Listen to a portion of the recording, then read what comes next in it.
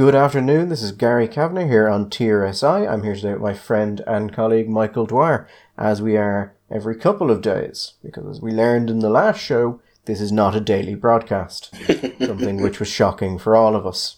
So, to start with, Michael, rare positive note about the Irish government.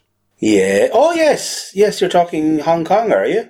Hong Kong. We have pulled our extradition treaty with Hong Kong due to the new security laws, basically because they're massive state overreach and enables China to grab anyone they want for saying anything negative about China anywhere in the world. And it just seemed like that would be a bad thing to have an extradition treaty with a country that did that. It took us a while. A couple of countries got there ahead of us, but we did it. Yeah. And congratulations on that, I suppose. I'm seeing people saying congratulations, Simon Coveney. I don't know, does that mean that Simon was instrumental in the decision, or because Simon happens to be there, or whatever it is? But if Simon was instrumental, well done, Simon. Well, I suppose the problem you have there is, I saw that as well, and I was going to put something up and then thank the other ministers. But your problem is Thomas Byrne is European Affairs, so not really his wheelhouse, although he might have been involved in the discussion. Colin Brophy is Minister of State for Overseas Development and Diaspora, so probably wouldn't have been involved. Also, the last time I heard Colin Brophy speak, he was doing a little bit of a, what do you mean there are concentration camps in China? That's ridiculous. Who could ever see such a thing happening? No. Never. Not from our Chinese friends. Never. So unlikely to have come from him, which kind of leaves it to either Simon Coveney or the department itself. Now, I'm sure that this has been done fundamentally and principally from an ethical standpoint. However, I have been told, and this has been over the last few months, in fact, as people have noticed it, is a slightly odd thing, that there have been substantial numbers, now what substantial numbers are in this context, I don't really know, of young, wealthy, successful Hong Kong entrepreneurs appearing in Dublin, attracted by, I think, English language, common culture, but when asked also several times have said the tax regime, and are interested, are in the process of setting up businesses here and using it as a hub for their, well, two things. One, obviously they want to use it as a hub for European and then worldwide trading. Also, I actually got talking to two of these individuals of this type who were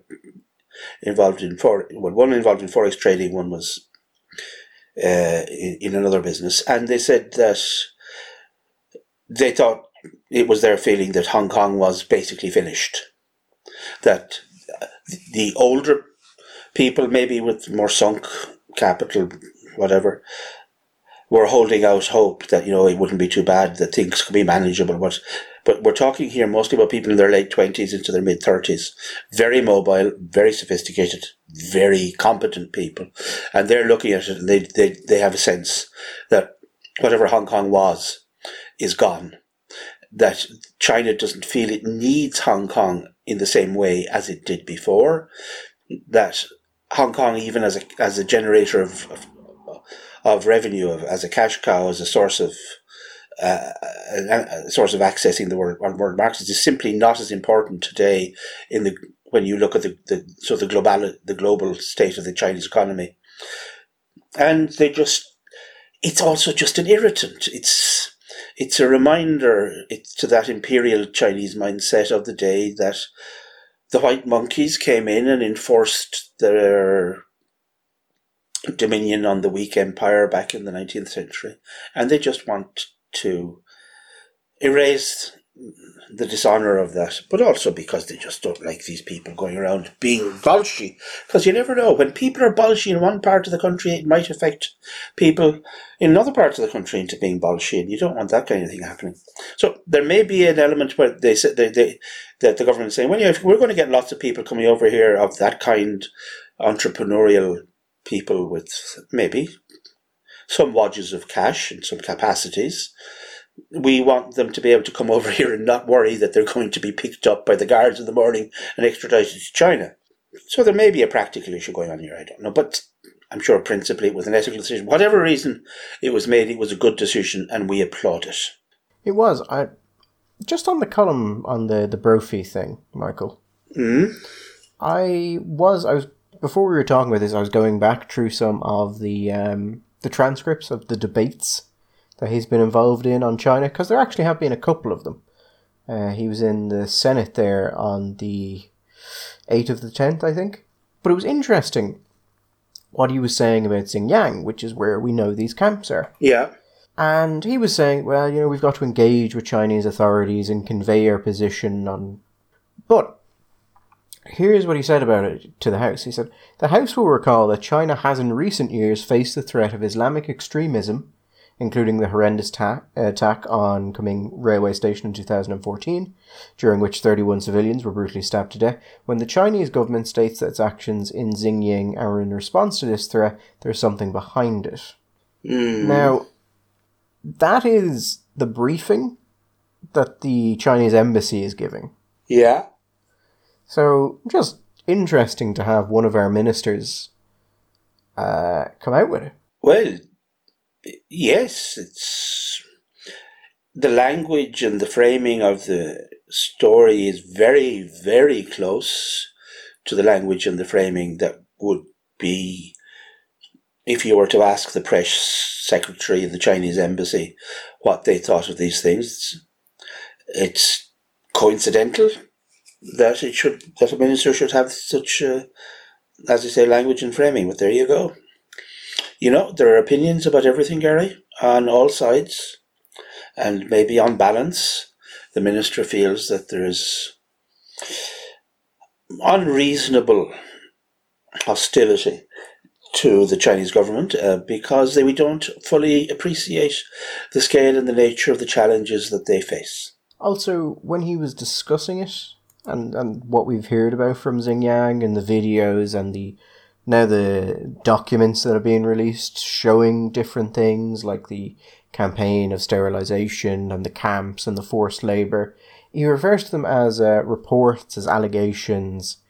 I think we've slightly gone beyond that stage for the most part. There are now multiple people who are saying they were in the camps, there are state documents, multiple news teams have gone in on the ground, including the AP, I think The Economist also went in there recently, New York Times. So, the Wall Street Journal, I think, has certainly reported on it. Yeah. Just interesting phrasing for a Minister of State at the Department of Foreign Affairs to use. Mm-hmm. Yeah, worth reflecting on. Yes, I think it is, just to be sure of it. But anyway, mostly congratulations to the government. Hopefully they will start responding to the answers I send them about China and safeguards on human rights at this point. Mm-hmm. I suspect they won't. But, small steps, Michael. Baby steps. Baby steps. So, with the congratulations out of the way, I think there's another congratulation needed at this point, Michael. Yes? Ciara Kelly is apparently now a member of the far right, which I found shocking as I never saw her at any of the meetings. God, I'm just trying to think, all of those meetings we had in the back room in Donoghue's, where we had all of the Irish far right, alt right, and right adjacent gathered. I don't remember her there. She certainly never bought around. I would remember that. No, she didn't even come to any of the barbecues. That would be funnier if it wasn't true. The Irish right actually can fit in somebody's back garden and have a barbecue. But there you go. Because we've been there and it was lovely. Yes, it's very odd, isn't it? Ciara Kelly, of all people, because Ciara, let's face it, has had pretty well all the right opinions. No, I want to say that I'm being flippant.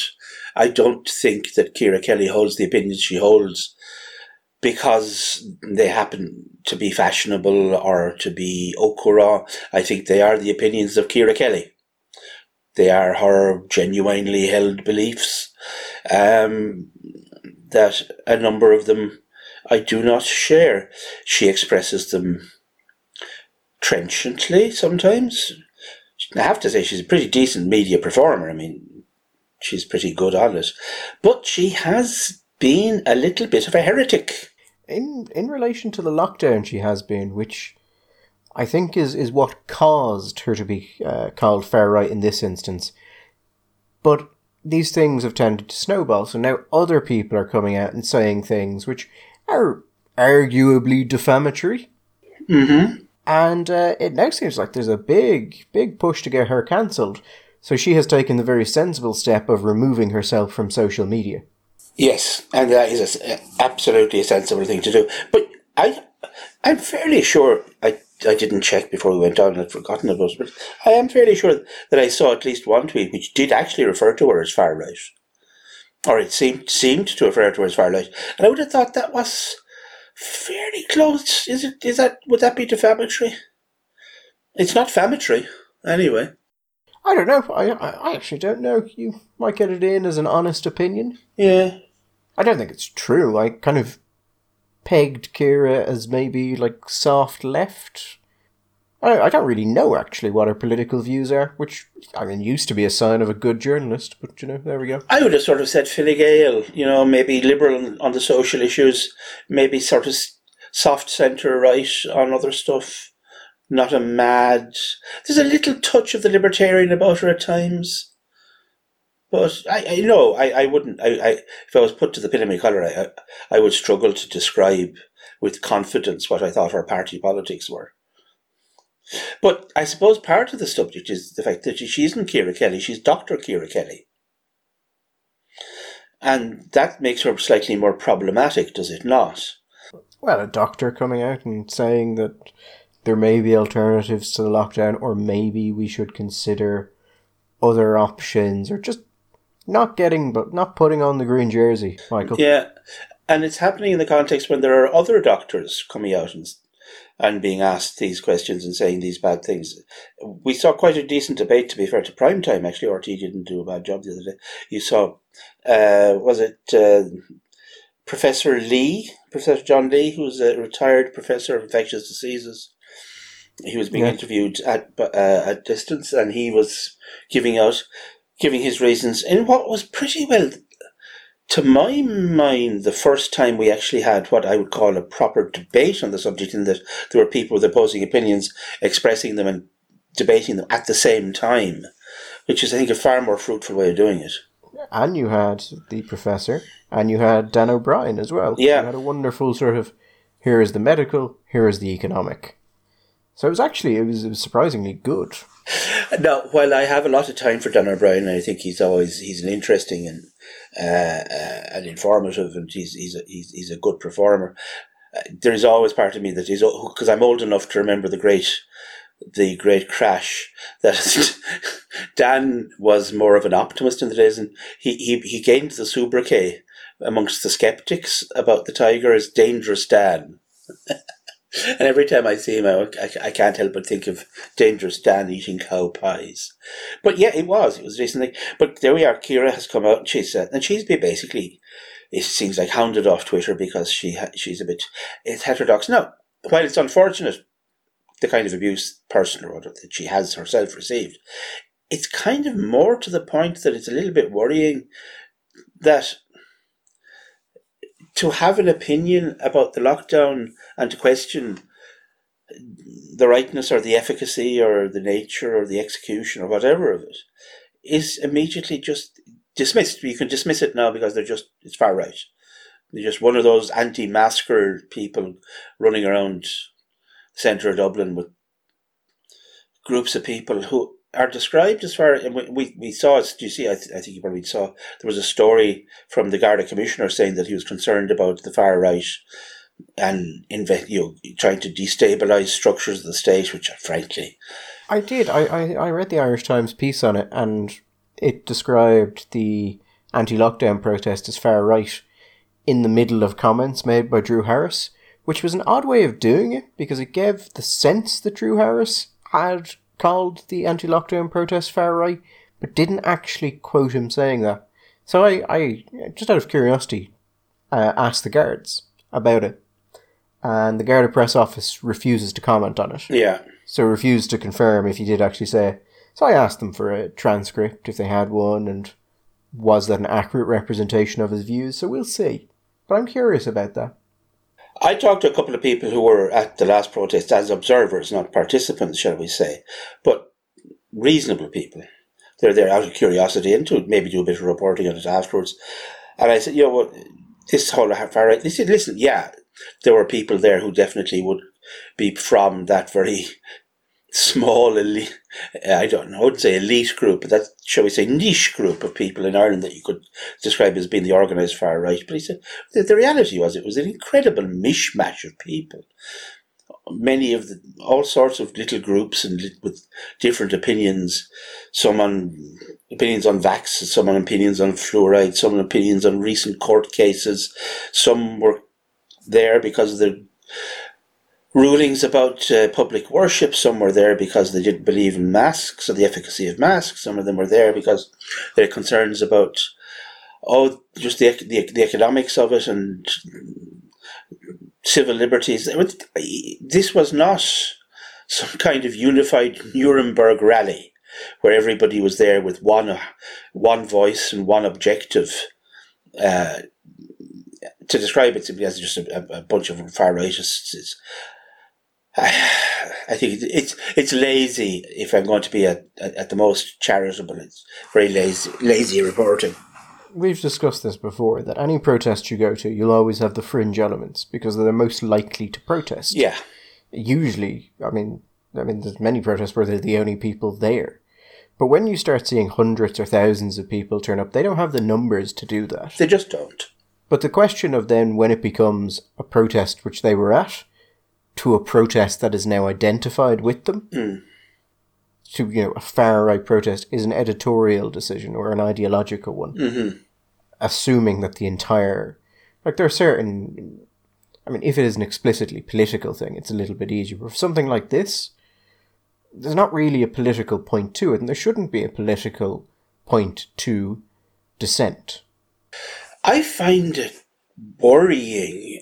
God, maybe I'm just a worrywart, but when I look at these threads on social media where person after person after person just simply says, I hope the guards beat shite out of them. Why didn't they use tear gas? I hope these people all get COVID and die, as I saw one person say. I saw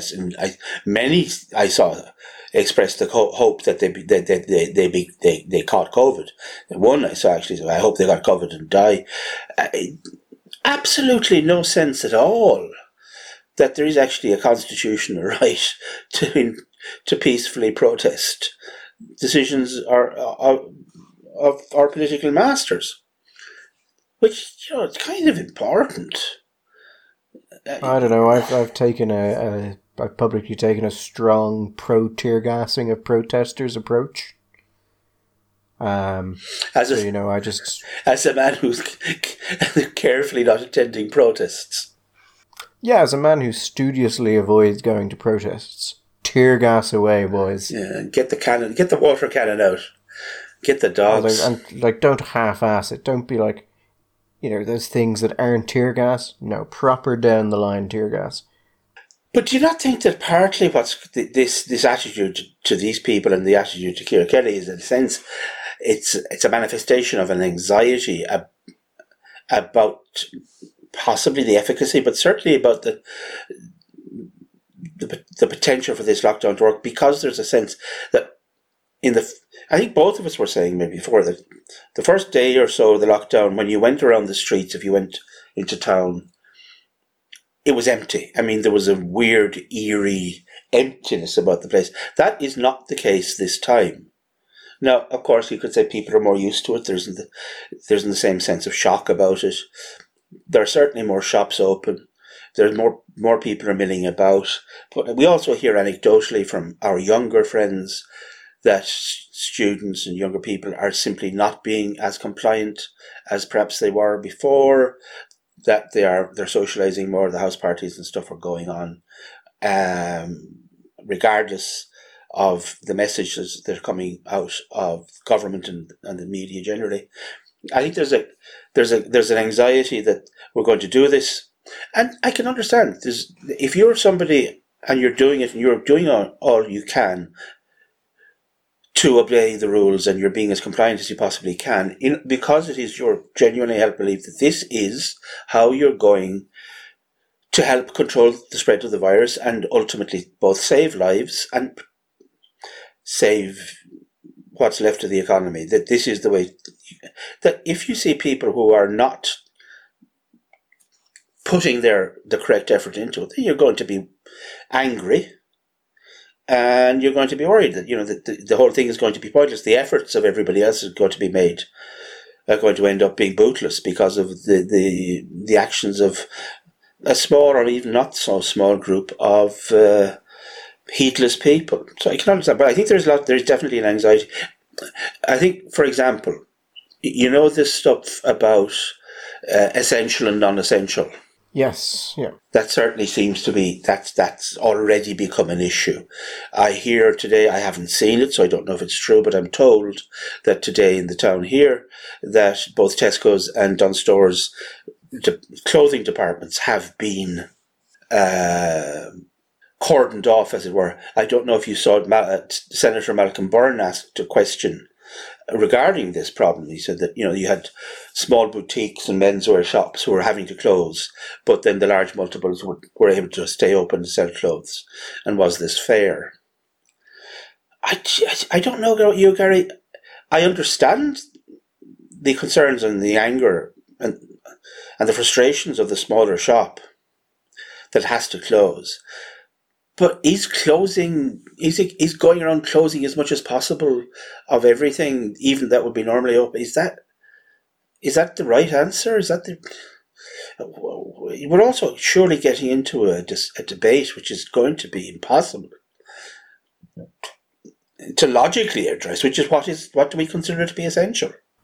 Well, the problem here is that we're going into this weird situation where markets are effectively non-functional for a lot of companies. Yes. And a lot of instances.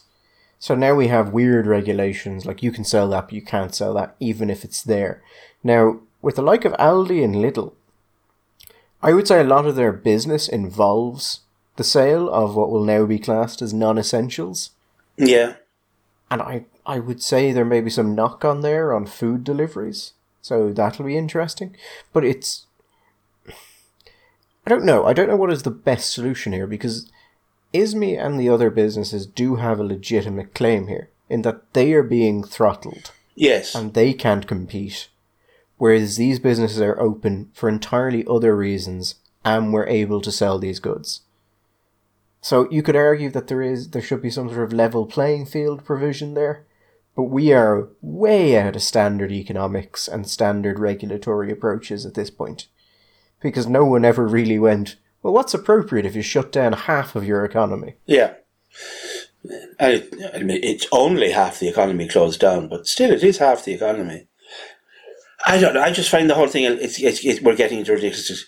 Tesco's can't sell socks. Socks are not essential. But what happens when we need socks? People will need socks. Sometime in the next 6 weeks, my prediction is there will be people in Ireland who need socks. Socks are not essential, but vodka is essential. Wine is essential. Well, it must be, because you can sell it. No, God, don't get me wrong. I am not in any way advocating that we should not be allowed to buy vodka or wine. Very much not. Cake is essential. Biscuits are essential. Gelato. Gelato is essential. Basically, it seems to be anything you can eat is essential. So if there was a caviar shop in town, I don't think there is, but there are in lots of cities around Europe, there are little shops that just sell caviar. They presumably would be essential. I think the whole thing is just going to end up in a nonsense. I think what am I saying it's going to end up in? It is a nonsense already. If you can't get foie gras, wild boar pâté, and tiny squares of toast, Michael, it's not living. It's existing. That's all it is, Gary. Existing. Did you see that a Hunter Biden sex tape has just dropped? I was asked today, basically, what the hell is all this stuff about this Hunter Biden thing? And I gave a rough outline, and I tried to be as, impartial and reportery as I could be, saying, well, it is alleged, and the only people who've seen it are the guy who has the shop and the FBI, so nobody else has seen it. We don't know if the email, blah, blah, blah, all this stuff. But it has, as the story went on, it is just getting more and more ridiculous. And the comment at the end of it was basically, well, if any of this is true, well, why is it not all over the paper? Well, indeed, why isn't it? Yeah, Jill, I just explained to the listener what has broken, the last or most recent bit to break in Huntergate. So, a website called GTV appears to have released this. No idea how they got it. No idea who they are. So, GTV or gnews.org. They look like they're registered to a company in Delaware called the Sakura Media Group, Inc.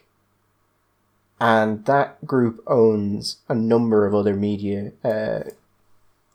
entities. Uh-huh. I have no idea if this is a real thing, Michael, or who owns it, or what it is. But what they've done is they have dropped a number of sex tapes from Hunter Biden, including a video of him measuring out what I believe is crack cocaine in a hotel. Yeah, but at the end of the day, this is just Hunter. This is not important.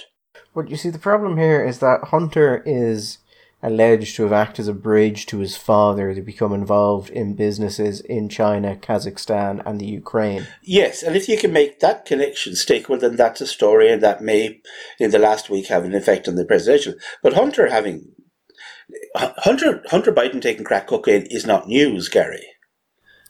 No, And Hunter Biden frequenting dubious ladies and engaging in nefarious activities, again, is not news.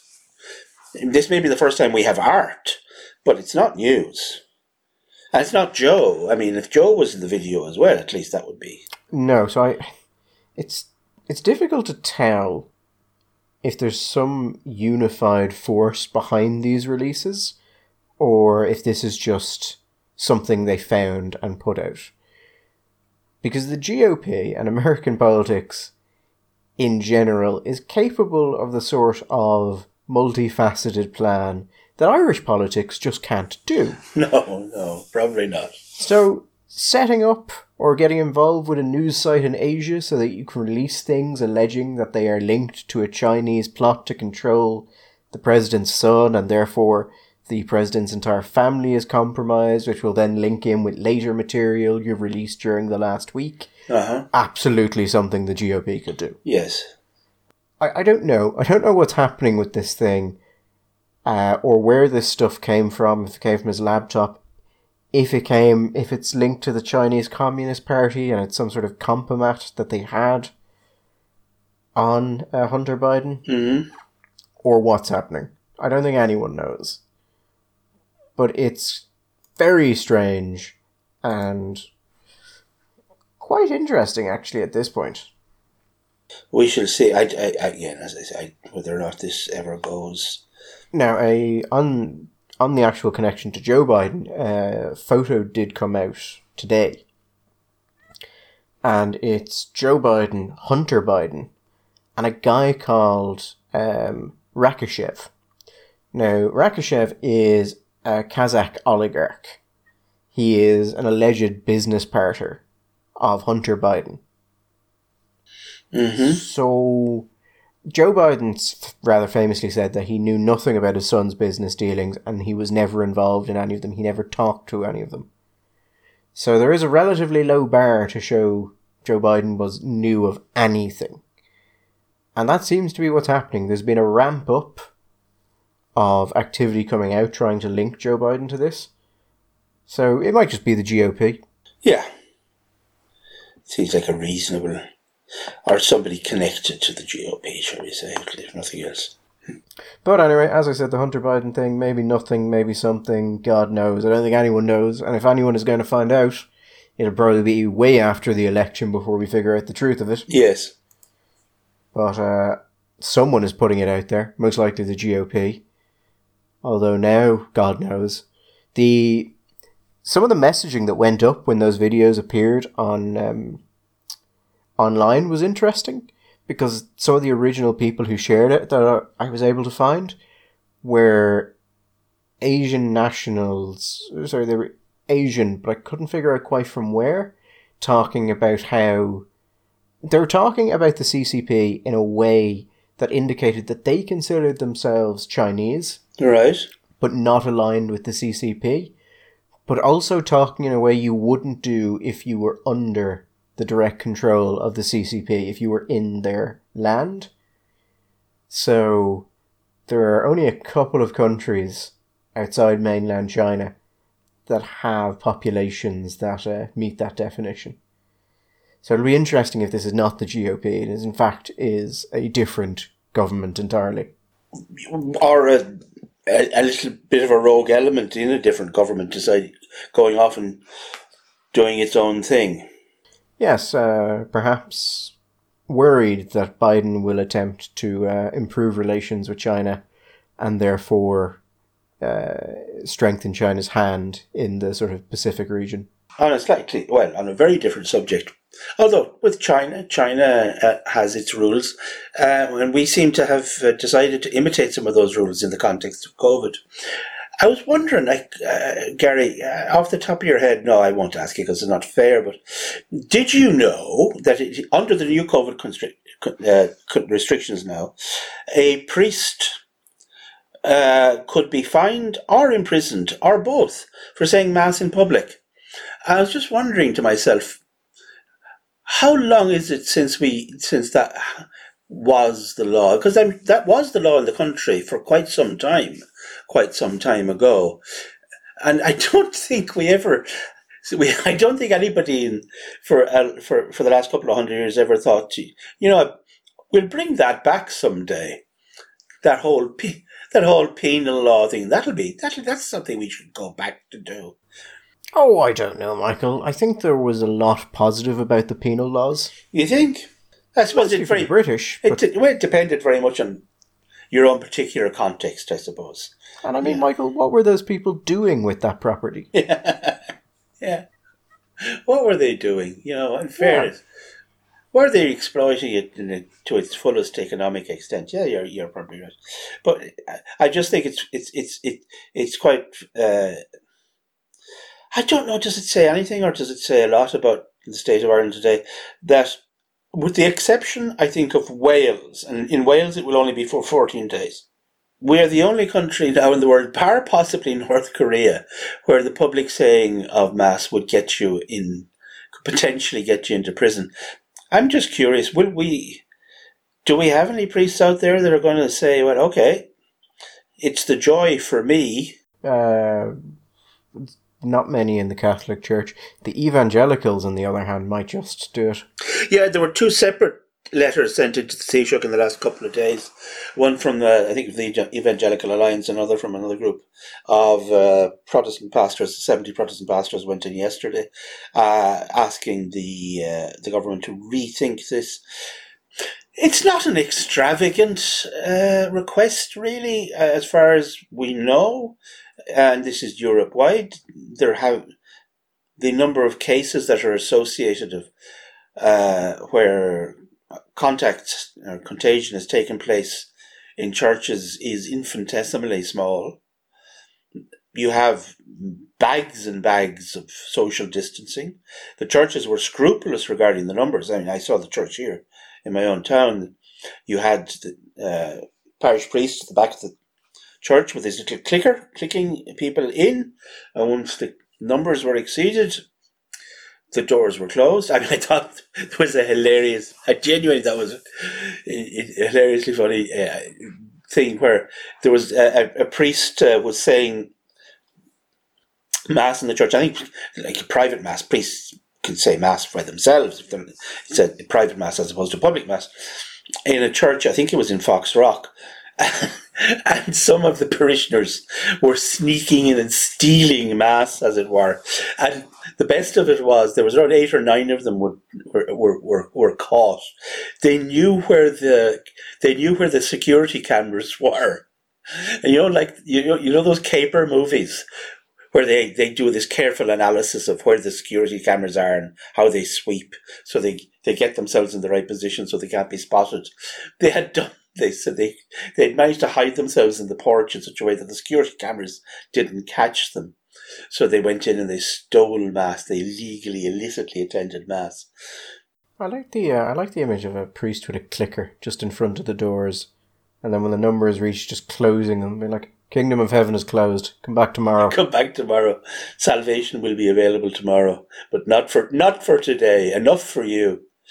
But it is just... The salvation quota has been reached. It is a sign of the times. Yeah, the evangelicals and the other Christian churches seem a little bit more proactive on this than some of the Catholic.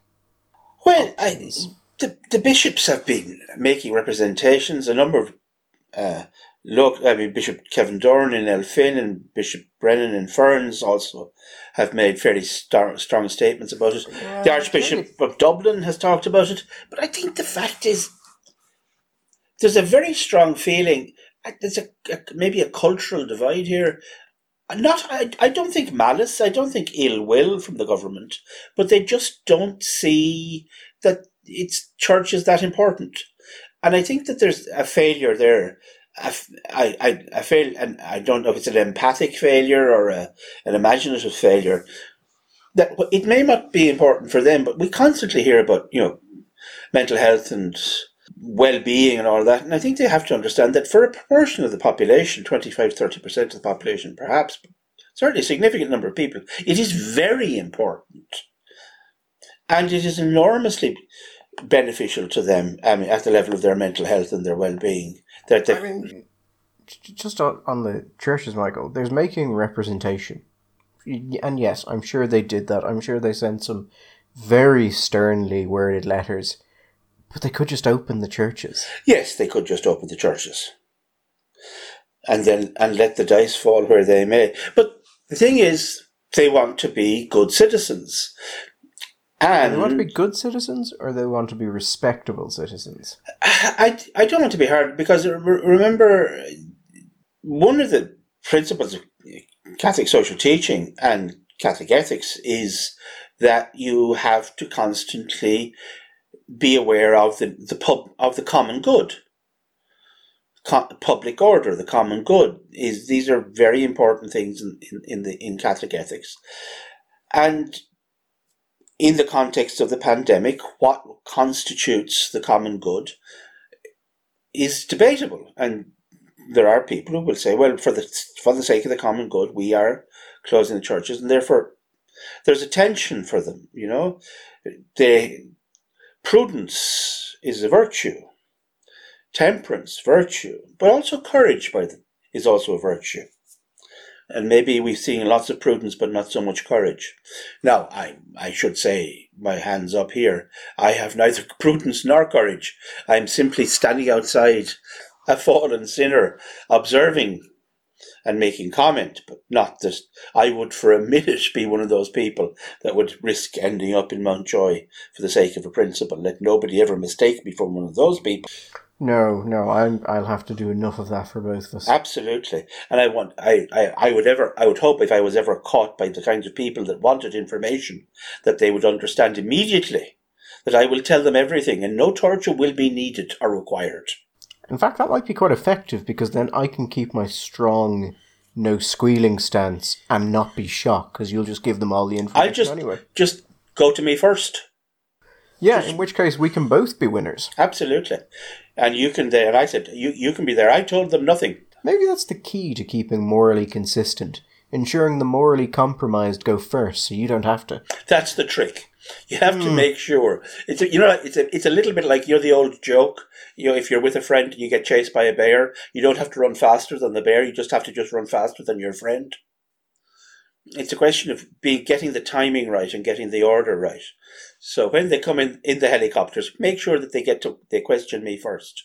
We were talking last week about how, or maybe a couple of days, we were talking at some period anyway, because they all blur together, I don't know anymore, about George Lee and how he would be a fantastic snuff film narrator. Yeah. Because of the glee he takes in COVID-19 outbreaks. Lugubrious, Gary. Lugubrious is the word. Fergal Bowers from RTE had an article up on Saturday, yesterday.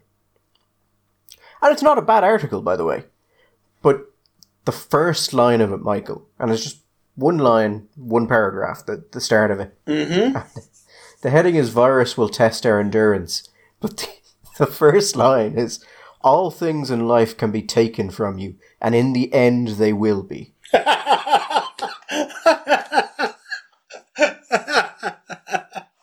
Oh, God. This is a man for whom life is all Lent and no Easter.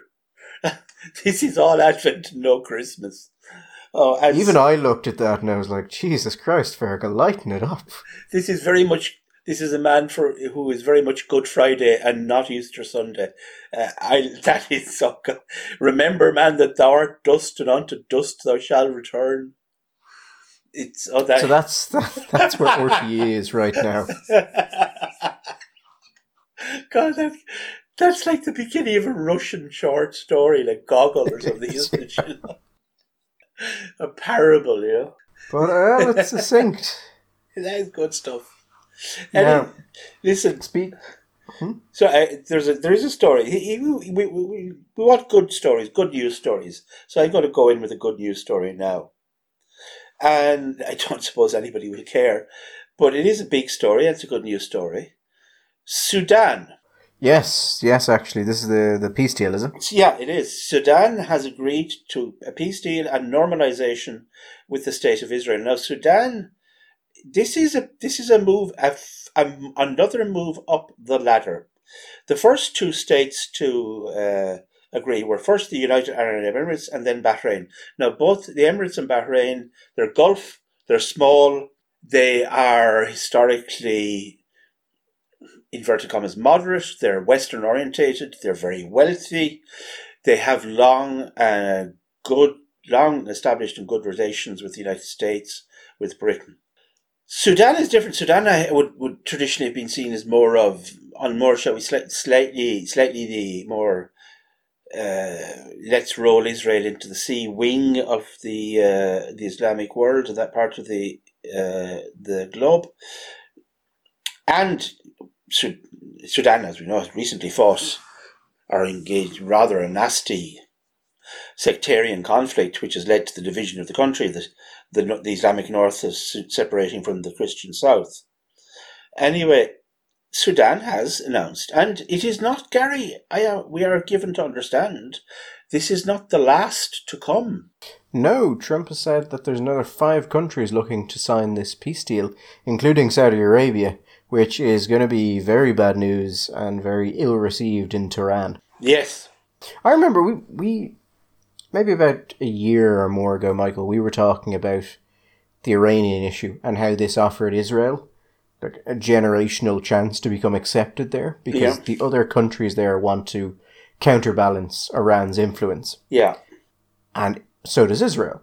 So that has now given people the most blessed thing in all of geopolitics, a common enemy. A common enemy which finally is not Israel. Well, yes, that's very important from Israel's perspective. Yeah. So this is a pretty...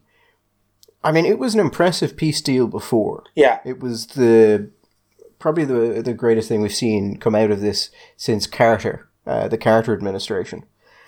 But now they've got Sudan on, they're starting to go... If they can get Saudi Arabia onto this, that will be an incredible achievement for peace in the region. Now, I did see people who were like, well, what does it matter if you have a peace treaty between countries who aren't at war? To which I'd say, well, a lot of these countries don't think Israel should exist. So peace is rather a step up, really.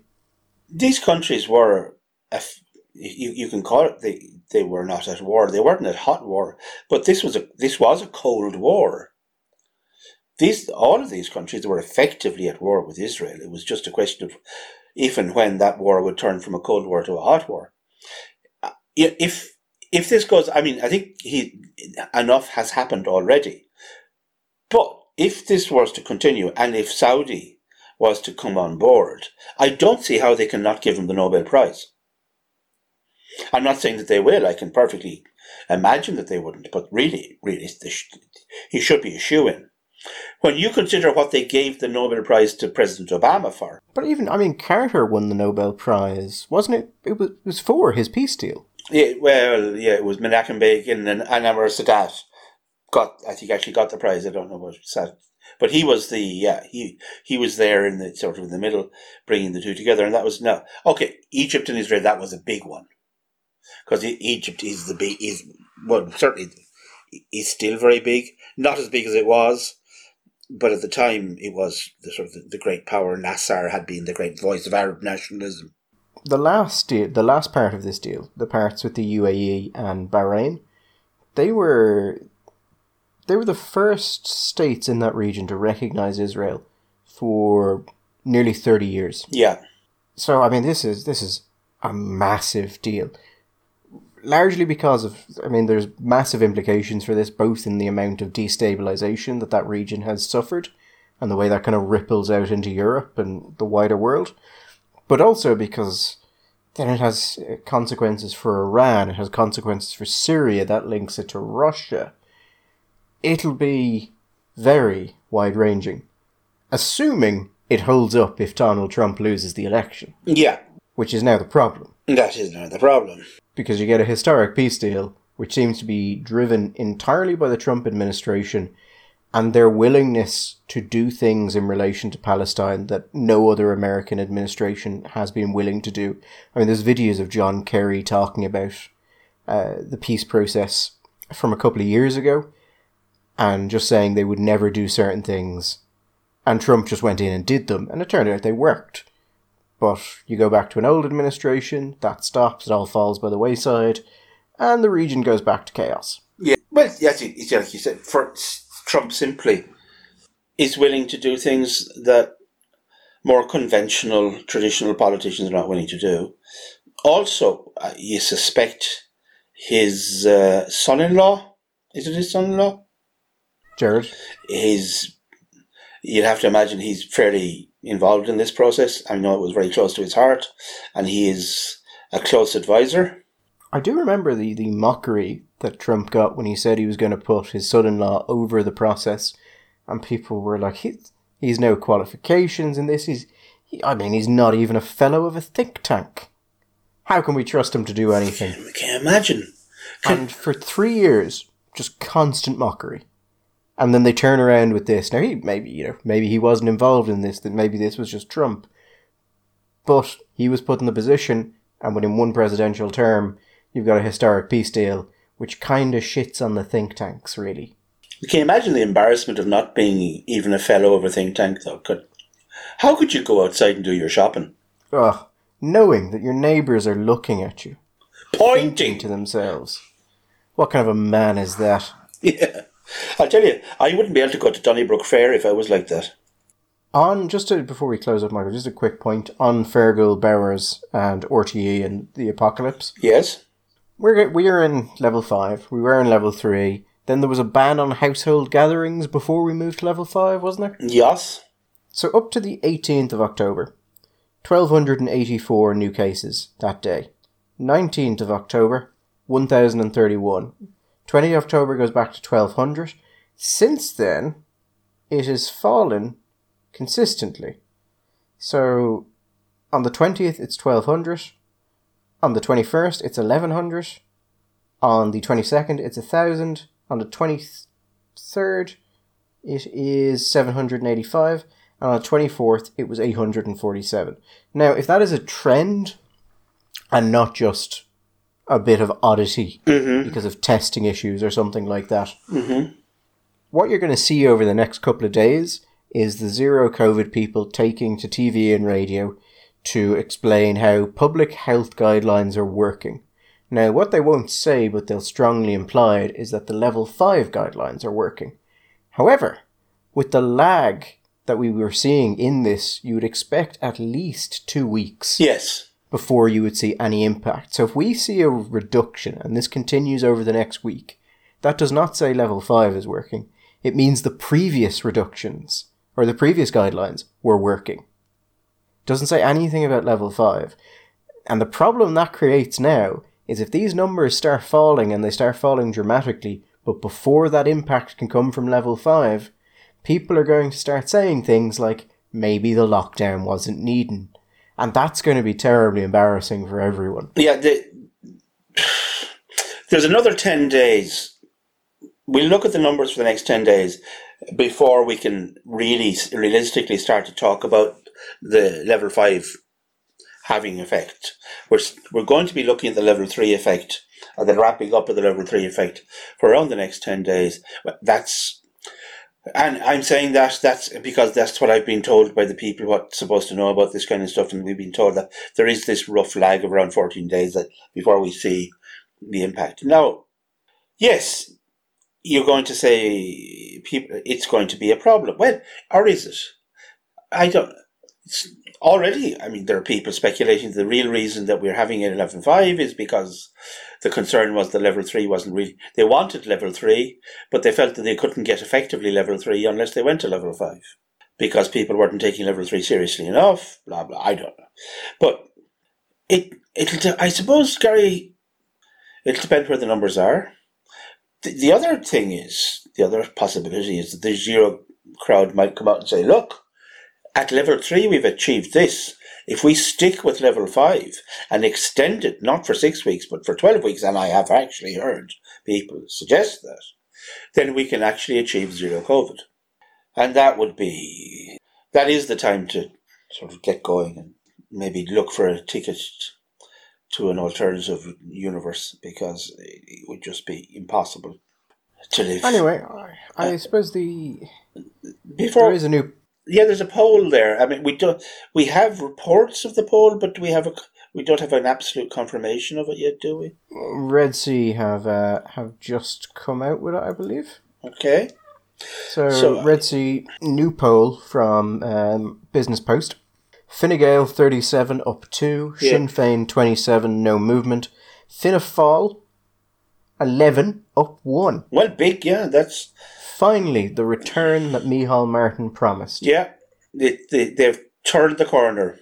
Independents 8-2, Green Party 6 no movement, Labour Party 3 no movement, Social Democrats 3-1, Solidarity People for Profit 2, Aontú 2, Other Party 1, no movement on any of those.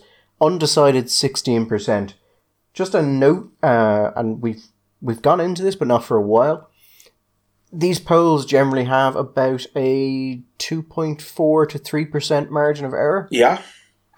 Margin of error is statistically, it's not uniform across the poll.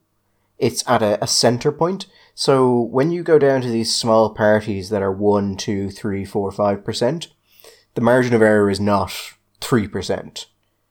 It's probably a fairly accurate measurement of these people. Mm-hmm. So that's just a note there, because you hear people be like, oh, the entire party is in the margin of error. Any of these could be, like Aontú could be the size of the Green Party. Yeah. But no, they're probably pretty accurate at that point. It's when you get to... Aontú not doing too bad. Aontú 2% there. They were 3% in the last poll. The previous was... This is Red Sea. The last one was Behavioural Attitudes, I think. And they were 3% in that. Well, just with one TD, effectively, few councillors around the state, and you're not doing too badly at all. I do like the fact that Fine Gael is going up at twice the rate of the people leading the government, despite being 3 times the size already. Yeah. It's fantastic. I mean, I think it speaks to what I was saying before we were both talking about it. Since Leo has become Taoiseach, he's having fabulous fun being leader of the opposition on one day and then the next day popping up as Taoiseach. And Fine Gael it is the first time I've successfully seen Fine Gael do something like this, where they're managing, at least up to now, to juggle, where they can pop up as government types when it suits them, and then pop up as non-government types when the narrative works the other way. And God, in fairness, oh God, lads, 11%. Fianna Fáil on 11%. In the government, Fianna Fáil Taoiseach, 11%. It's not great, is it? No. I was trying to work out there how many other parties you could add onto Fianna Fáil before hitting Fine Gael's numbers, and it's like playing Bop It.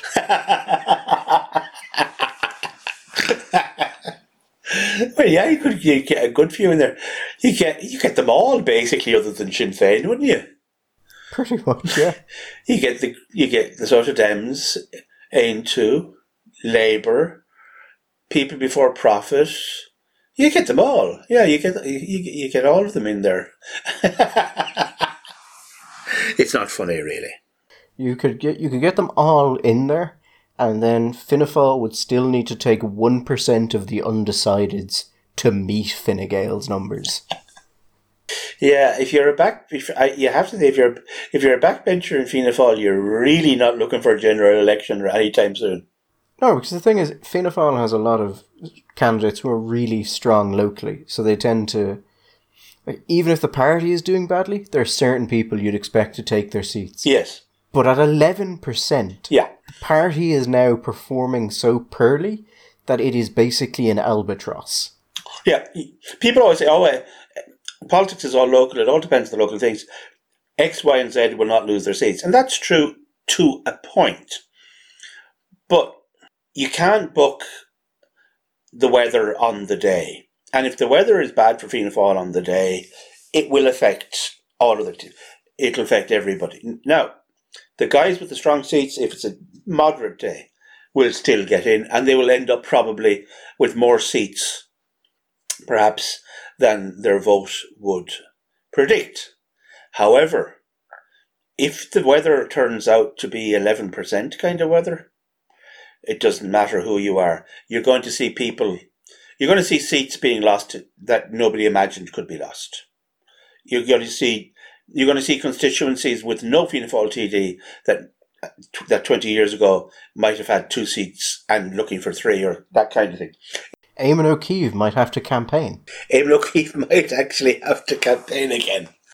I mean, that is the end times. Yeah. Eamon O'Keefe might have to go to those islands who vote for him. Stand in front of the statues they have of him. Like the return of Christ. In the old days, I don't know if it happens anymore. It may still happen on the islands. You used to get a certain number of people that were still illiterate, or at least they would say they were illiterate. And what would happen in those circumstances, and this would be classic O'Keefe territory, and they would have to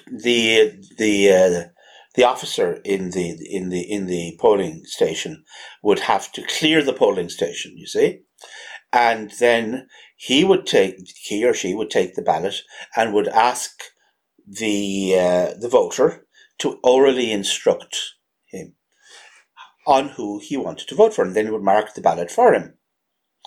But this was all theatre. And what they would actually do was they would roar as loud as they could. So if you're on Inishmaan, you could be heard on Inisheer. Number 1, Eamon O'Keefe, Fianna Fáil. So everybody standing around outside could actually hear them, because they wouldn't have it said that they were in there sneaking around and so nobody'd know who they're voting for. I miss that kind of politics. It's all gone so very plain and serious, and God, it could be anywhere. But Eamon O'Keefe may actually have to go back out and get the lads to start roaring. No, I once had the great joy of sitting down with Eamon and him walking me through his constituency and where the votes were on different issues and where his competitors were. Eamon has a very solid understanding of his constituency, way beyond what is normal, politicians. Yeah, normal or acceptable. No, I mean, other politicians have a fairly solid grasp of their constituency, but O'Keefe knows everything. It was wonderful. But in the very early days, when he was a young man, a younger man than now, he used to wear that long black coat in the style of his grandfather, and the glasses, I think, were similar. And there were stories, and I think there was one actually was caught on camera, where he entered into a cottage somewhere in Connemara or somewhere, and there was an elderly lady in the corner sitting in a chair where she had sat for a long time and not got up. He walked in, and in the gloom of the cottage, she looked up and screamed and jumped up. He's back! Convinced that De Valera had finally risen again and was standing in Galway. Did she go with the revolver, or was it Fianna Fáil home? Oh no, it was the Fianna Fáil home. It was all joy, and it was joy and jubilation, joy and unity all around.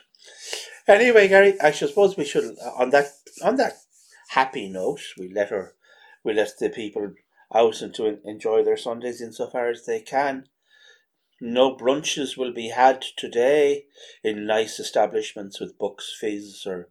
And you know, I think before we go, we should remind people that if you are high level in Fianna Fáil and you're looking for strategic help, we are available and we will provide our own copies of the I Ching.